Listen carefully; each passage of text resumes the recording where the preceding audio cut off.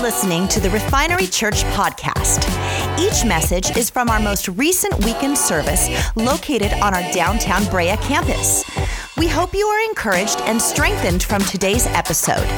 Now, for a timely message from Senior Pastor Kelly Fellows. A lot of stuff going on, Pastor Jared. We're talking about all these things, but this is putting our faith into action. Amen? Amen. And every single Sunday, we're here to build your faith. We're here to have family time, and we're here to have a little bit of fun. And this morning, we've had some fun. We've had some family time, and now let's build our faith. So get ready. It's time to become immovable. Everybody say immovable. Immovable. Last week, I introduced our new series of messages for this fall called Immovable. Confidence in God's promises. And you may have noticed that Tatiana and the team have chosen some songs that talk about foundation, about being rock solid. That's with intentionality.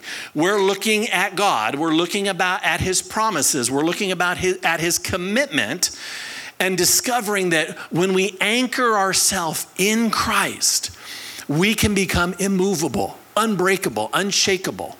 And that's our desire here. If you haven't picked up one of these life journals, I would encourage you to grab one today, because during this series, I am going to be giving you points and scriptures that you're going to want to go back and look at and meditate on. This is a way to capture what God is saying. In addition to this, we do live stream this, and we have podcasts, which I've talked to you before about. We podcast this, so I would recommend go back and listen again, because I'm going to be giving you a whole lot of stuff, and it may be more than you can digest in one Sunday. Okay, and in one setting. You want to go back and listen to it. You want to take down notes, and you want to discover on your own.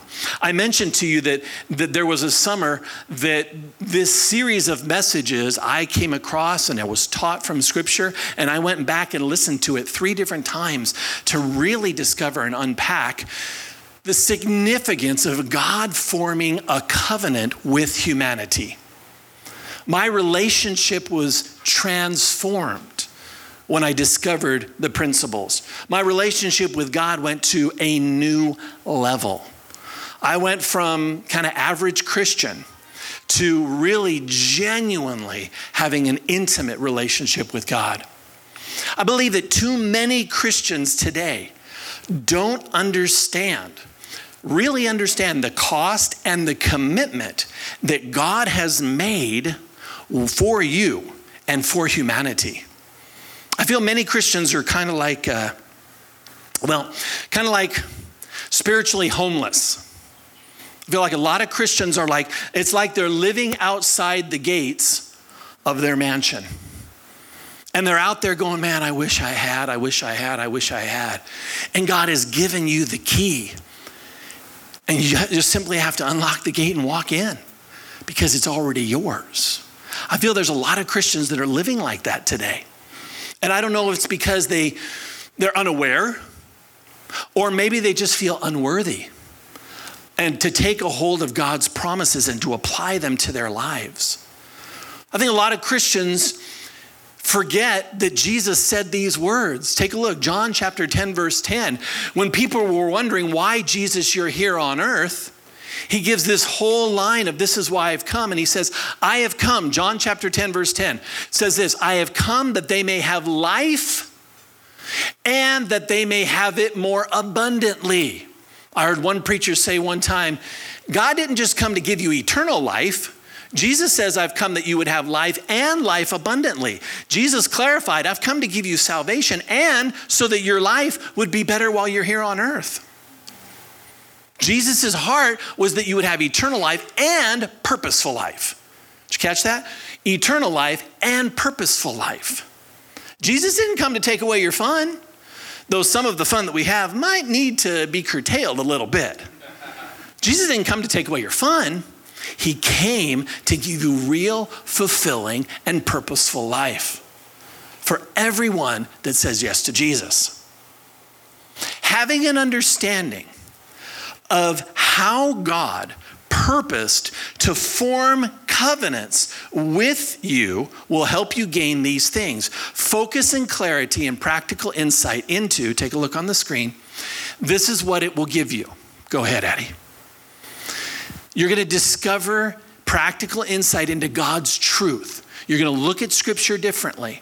You're going to discover God's pledge, right? Which means his commitment. God's promises. God's reliability. Oh man, isn't that sound good to be able to rely on someone? How many of you, just wave at me, how many of you have been disappointed by a person in the past? Somebody has disappointed you. I think we all need to raise our hands. If you don't, maybe you'd have to think, well, yeah, that's true. I think we've all faced disappointment in people because people are imperfect. But see, God is perfect and God is a promise keeper. That means he's reliable. Doesn't that sound good? And then real practical insight into God's love. If you weren't here last week, check out our podcast. We saw that a covenant, which is kind of an ancient term, is a word that we need to have a little more understanding of. That it's simply more than a contractual agreement. It's actually this. Take a look on the screen. We gave a definition of this, and you may even want to take a picture with your camera or write this down. A covenant is not that one. Not that one. That was from last week. Are we talking, do we have last week's up there? There we go. Thank you. A covenant is this. Let's all read this together. Ready? Begin. A formal, intentional, and relational partnership resulting in protection, provision, and purpose. That's the definition of a biblical covenant.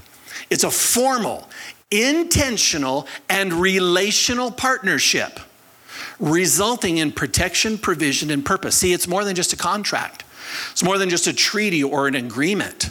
It's formal, it's intentional, and it's relational.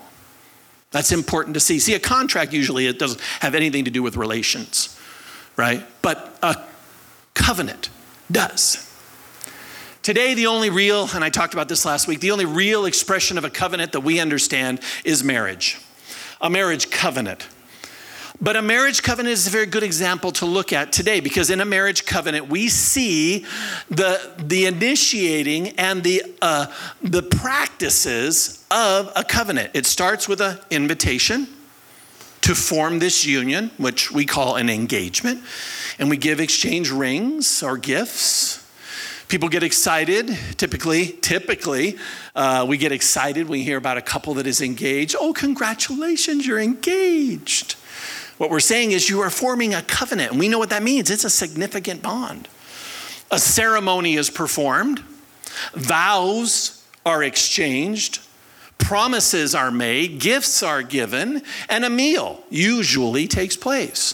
These all date back to the ancient practices and rituals of establishing a covenant. So we do see it today. These modern activities are directly connected to the ancient traditions forming covenants. Funny little story. Let me grab some water just a moment. Last week, I gave an example, an illustration between tribes. Maybe some of you remember. What tribe were you guys that sit over here? Do you remember? You were the warrior tribe. Yeah, I couldn't remember your name, but I know you were the warrior tribe. And over here on this side, you were the farmers, right? Do you remember your name at all? No, you probably don't. But in the middle, you guys were the artist tribe, right? You were all the artists. And I talked about how a covenant was formed. And the warriors were responsible in a covenant to protect. And the farmers were responsible to feed. And the artists, you were there to just make everything look beautiful. Okay, that's what you artists were to do. See, when a covenant was formed, and I shared this with you, the warriors could literally be walking through the farmer's village. And if they were there fulfilling their covenant responsibility, they could be walking along, see a bread cart, and if they were hungry, they could grab a piece of bread and go on. Didn't have to pay for it. Didn't have to pay for it, just simply could have access to food at any time because that was the covenant agreement. But in exchange, if the warriors were doing something and they got word from the farmers that they needed protection, they literally would have to drop everything they're doing and go and protect. The priority was the covenant. It didn't matter what the warriors were doing. A warrior couldn't say, well, I'm just kind of feeling tired today. I've had COVID. I'm on 5 days of quarantine. Couldn't do it because of the covenant. The warrior had to stop what they were doing, even if they were boating, even if they were vacationing, didn't matter. They had to stop what they were doing and they had to go protect because that was the covenant. So see, it was fair because it was the covenant agreement. I told this story. I've shared on covenant practices before, and I used to teach this at my home church that I came from called The Rock. I was part of a discipleship program called Operation Solid Lives. And I would regularly teach on this. Well, there was one week where I was teaching on this, and I told the story of the warriors and the farmers. And a few sessions later, a married couple came up to me, and after the service, they're up here, and they're, Pastor Kelly, thank you so much. We have so appreciated these messages. They've really transformed our life. And the husband said, yeah. And he looks at his wife, and they kind of smirk at one another. He goes, I need to tell you about a little recent situation at In-N-Out Burger. And I'm like, okay, I'm not sure how In-N-Out has to do with covenant that God has formed, but okay, go ahead. So he proceeds to tell me this story that they went to dinner a few nights before, and they were at In-N-Out Burger right there on the corner of Harbor and Orangethorpe. And they go up to order, and the husband and wife stand there, and they order, and he goes, okay, I'll take a number 1 combo, animal style, please, and drink, and could you make the fries light well? So he does this whole thing. And then she goes, I'm just gonna have a drink. He goes, oh, okay. So she gets the drink and they go and sit down. Finally, they call the number and he goes up and gets the food and he sits down and he gives her the drink, and then he proceeds to get ready to eat. And immediately she starts to reach over and start eating his French fries. And he looks at her and goes, what are you doing? Those are my fries. And she looks at him with this most serious look. She goes, covenant. And he goes, what? And he begins to realize, well, that's true, because what's mine is yours and what's yours is mine. And she proceeds to eat all of his French fries. And she's kind of smiling the whole time. And then she lovingly says, I'll go get some more fries. I just wanted to have fun with you. She goes to get fries. She goes up there. She orders the French fries. As soon as she comes back, she realizes her whole drink has been drank. It's gone. Husband looks at her and goes, covenant. And they both laughed and they shared that with me. And I thought, that's true. I get it. I don't think God was attributing it to In-N-Out Burgers, but hey, if that's the way you interpret it, okay. In the Bible, we're going to dig into this now. In the Bible, we see the term covenant used over 300 times. It's one of the principles and topics that are talked about in Scripture almost more than any other single fact. It's covered 280 times in the Old Testament, over 30 times in the New Testament. That means it's a significant principle, and many of us don't understand. Here's one example that helps us understand the meaning of covenant. Let me jump in the Old Testament really quickly. 1 Kings chapter 5. Let me read it to you. Solomon is the king of Israel, and he is building the temple. And here's what happens. It says, so Hiram, by the way, Hiram is the ruler of Lebanon at the time. It's a neighboring nation.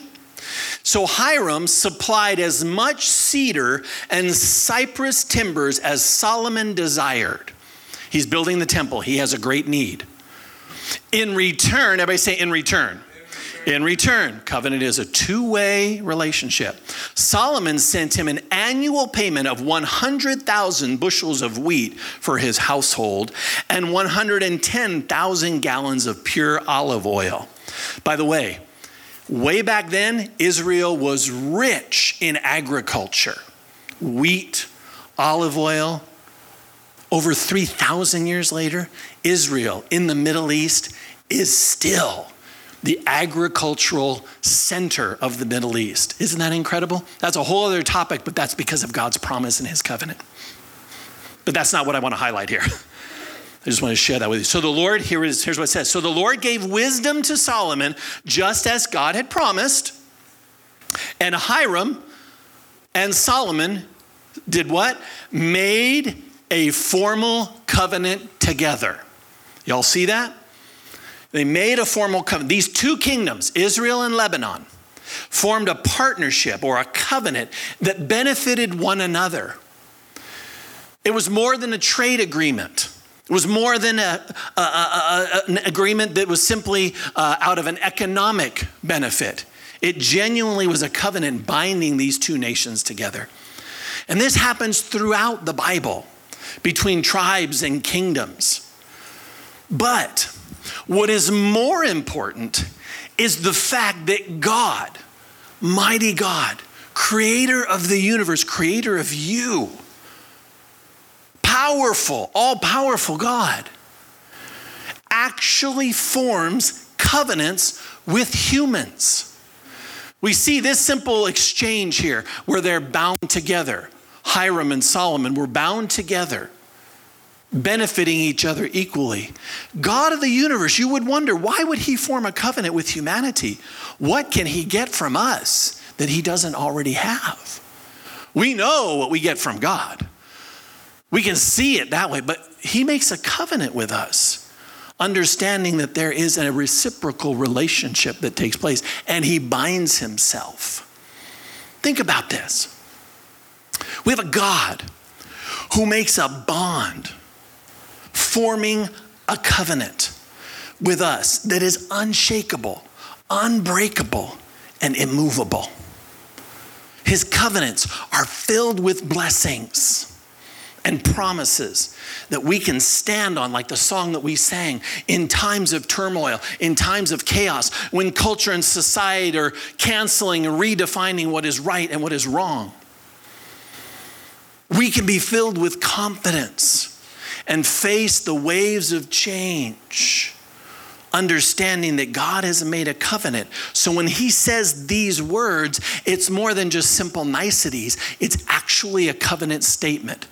Take a look at Romans chapter 8, verse 31. When God, through the prophet or through the apostle Paul, said these words, if God is for us, who can ever be against us? That's a covenant statement. That's a confident statement saying, wait a minute, God made a covenant. He is for me. So who can be against me? Man, I'm excited about this. So let's dig in. Let's unpack and discover a little bit more. Since the very beginning, literally since the beginning of time, God chose faithful individuals to establish covenants. Now, I don't know theologically if it was God's idea for a covenant, though I think it was, or if it was man's idea and God just adopted it. I'm not sure which, but I do look at the very beginning when God formed marriage between Adam and Eve. That was a covenant relationship. So I tend to believe that it was God that came up with the idea of covenanting, and man just adopted it into their practices. From the beginning, covenants that would be a blessing not only to them, but to their descendants. And according to dozens of scripture references, those blessings would be available to everyone who comes into a relationship with Jesus Christ. Those are promises for you that you can take a hold of. Let's take a look at this quick video that gives us an overview of the 5 primary covenants that we see in Scripture. And this is really going to lay the foundation for us for the next several weeks. How God initiated and established in the Bible the idea of having a Yep, personal relationship with God, which could mean different things in the Bible, like having God as a friend, or your father, or maybe your teacher. But there's one particular way that the Bible talks about this relationship that you find all over. But strangely, we don't talk about it that much. And that's the idea of a partnership with God. A partnership like working alongside someone to accomplish a goal together. Right. And this is actually what you see at the beginning of the Bible. God creates this good world full of all of this potential. And then God appoints these unique creatures, humans, as his partners in bringing more and more goodness out of all that potential. But the humans don't want to partner with God. They rebel and try to create a world on their own terms. And so this broken partnership is the Bible's explanation for why we're stuck in a world of corruption and injustice and the tragedy of death. It's not like there's just 1 or 2 humans who have bailed on this relationship. In the story of the Bible, everyone has abandoned the partnership with God. So what God does is select a smaller group of people out of the many, and he makes a new partnership with them called a covenant. And in a covenant, God makes promises and then in exchange asks his partner to fulfill certain commitments. And the purpose of all of this is to somehow use this covenant relationship to renew his partnership with everybody else. Now, there are actually 4 times in the Old Testament that we're told God initiates a covenant relationship with Noah, Abraham, the nation of Israel, and King David.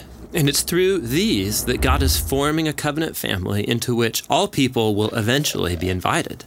So let's see how these work. The first one is with Noah. So in this story, God has just brought the flood to cleanse the world of humanity's corruption, and Noah and his family are the only ones left. And so God makes a covenant with Noah, saying, listen, I know that humans will continue to be evil, but despite that, I'm not going to destroy it like this again. Instead, the earth will be this reliable place for us to work together. Great. So what does Noah have to do? Nothing. And that's what's so interesting about this first covenant, is that God is promising to be faithful, even though he knows humans won't be. The next time we see God make a covenant is with a man named Abraham. God chooses him, promises to bless him, give him a large family, lots of land where they can flourish. And in return, God asks Abraham to trust him and train up his family to do what is right and just. And the whole reason for this covenant is God says that somehow he's going to bring his blessing to all families of the world through this one family. So that's Abraham. The next time we see God make a covenant is when Abraham's family grows into the tribe of Israel. And this covenant is with the whole tribe. God asks them to obey a set of laws, which are these guidelines for living well as a community of God's partners. And if they do this, then God promises to bless them and that they will become a people who then represent him to the rest of humanity. That's the covenant with Israel. The last covenant is with King David. Yeah, the tribe of Israel has become this large nation ruled by David. And God asked David and his descendants to partner with him by leading Israel in obeying the laws and doing what is right and just.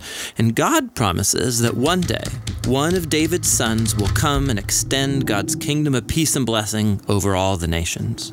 So those are the 4 covenants that God makes in order to restore his partnership with the whole world. But here's what happens.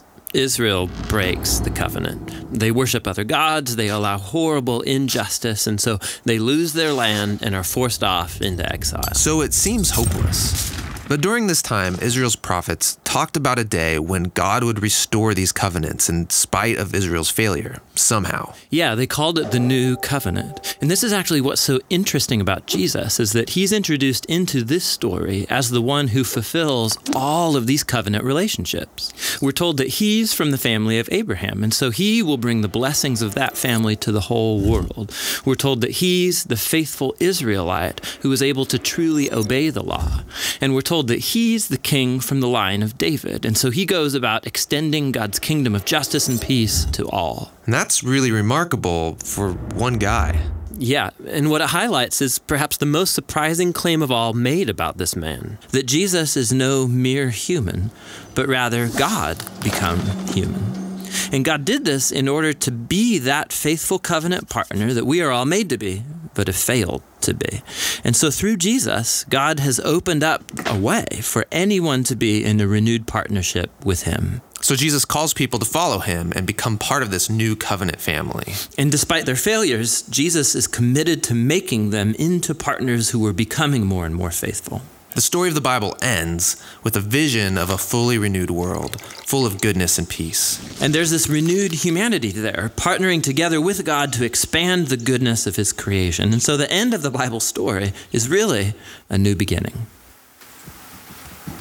That's good, huh? A little more clarity, a little more understanding, and the significance of what a covenant is.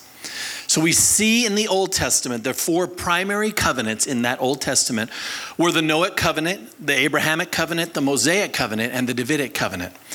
These were, interestingly, God chose an individual, a faithful individual, to mediate a covenant between him and people. Isn't that interesting? Noah, you're a faithful man. And now I'm going to call you out, and I'm going to make promises, and I'm going to covenant with you for the sake of everyone else. Then we see Abraham, which we're going to talk about in a few weeks, where God pulls Abraham away from his people and says, I'm going to bless you, and I'm going to form a covenant relationship with you that will be a blessing. And God even says in that point, you will not only be a blessing to your people, but to all the peoples of the earth. So God had a plan. He renews that covenant with Moses. And Moses mediates for the people of God. And we see and hear about the 10 Commandments, which are the terms of the covenant. And we're going to see that a little bit more as well. And then in the Old Testament, we get to David, where, as it was said in the video, a new covenant is established that would make reestablished, that would make a direction that would come and lead Jesus, who would be the fulfillment of all those covenants, making a way for everybody. Toward the end of the Old Testament, God speaks through the prophet Jeremiah, and listen to what God says through Jeremiah. These words about the next and final covenant after those first four. Listen what it says. It says, "The day is coming, says the Lord, when I will make a new covenant." Everybody say new covenant. "I will make a new covenant with the people of Israel and Judah. This covenant will not be like the old one I made with their ancestors when I took them by the hand and I brought them out of the land of Egypt."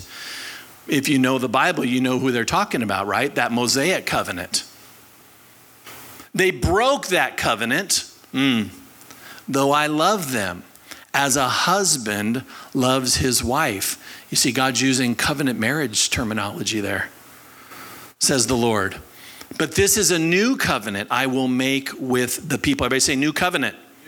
"But this is a new covenant I will make with the people of Israel after those days, says the Lord. I will put my instructions deep within them, and I will write them on their hearts. I will be their God, and they will be my people." This is covenant language where God says, I will be their God. I will be with them, and they will be my people. He's saying that we would be one, which is covenant terminology where two become one. Maybe you've heard that during a wedding. The two have now become one. That's a covenant statement. And God makes this through the prophet Jeremiah. This prophecy of the new covenant was fulfilled, completely fulfilled in Jesus Christ.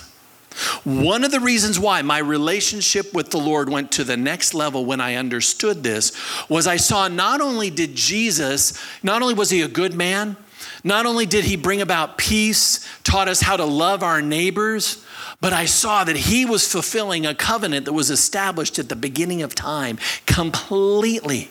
It increased my faith in who Jesus Christ is. At the end of his life, just as he was about to go and be crucified, Jesus said these famous words during the final meal before his crucifixion.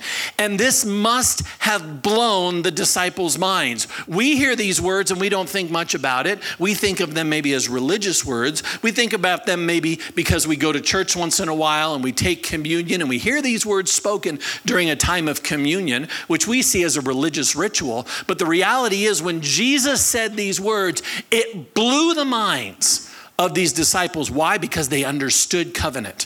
And Jesus said these words, Luke 22:20, he says these words. After supper, they've been having a nice meal, talking about the things that were going on. And in Jesus's mind, he's thinking, I'm about to fulfill God's intention. He took another cup of wine and he said, this cup, not this bottle, but imagine him holding a cup of wine, is the new covenant between God and his people, an agreement confirmed with my blood, which is poured out as a sacrifice for you. The wine represented the blood of Jesus Christ that would be shed to initiate and to seal the covenant that God had with humanity. God went to extreme lengths to demonstrate his love and his commitment to us. Jesus literally signed this covenant in his blood. In his blood. Think about that. Let that just impact you. So here's what we can do when we understand this and we unpack this over the next several weeks. We can read through the whole Bible now, and the principles of covenant we're going to find out are critical to the relationship that we have with God. God has made promises and committed to keeping them by signing in his blood.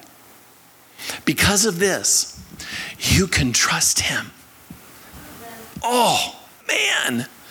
You got to hear this because it's hard to find trustworthy people these days.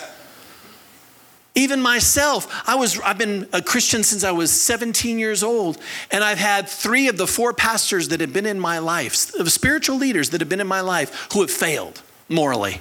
3 of the 4 have had affairs and broken my trust in humans. But you know who's never broken my trust? Jesus Christ. He's faithful to his covenant. Faithful to his covenant.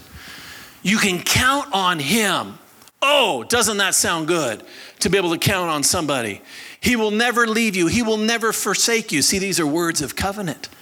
You're going to start reading the Bible differently. You're going to hear these words and go, that's a covenant statement. I will never leave you. I will never forsake you, Jesus says. That's a covenant statement. He's binding himself to you. It means you never have to face life alone. I want to close with a story. Some of you have met my brother. His name is Dennis Knupp. Dennis Knupp has been my friend and my brother since I was 13 years old. I met Dennis as a young man. We were both teenagers. He was a couple years, about 3 years older than me, and he drove a Vega. He drove a Vega. What brand is a Vega? Chevy. Thank you very much, Dino. He drove an ugly Chevy Vega, and then he sold the Chevy Vega and got a Ford Pinto. Can you believe that? The reason I got to know him was out of need. I needed to get to school. He had a car, so he would drive me to school. He let me ride with him. He was cool. He was handsome. His car smelled good, because he was one of those kind of guys with a good smelling car. So I didn't mind riding with him. And we began to build a friendship.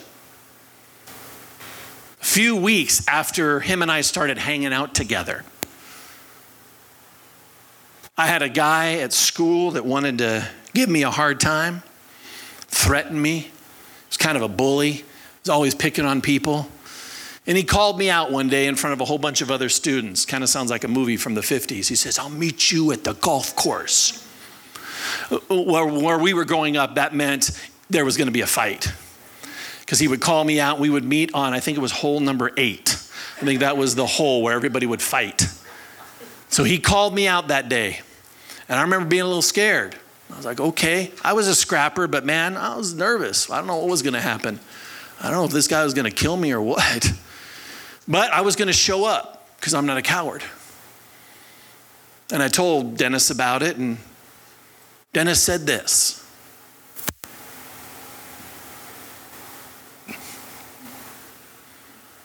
I'll be there with you, Kelly. Now, why is that making me tear up? I'll tell you in a minute. I'll be there with you, Kelly. Well, okay.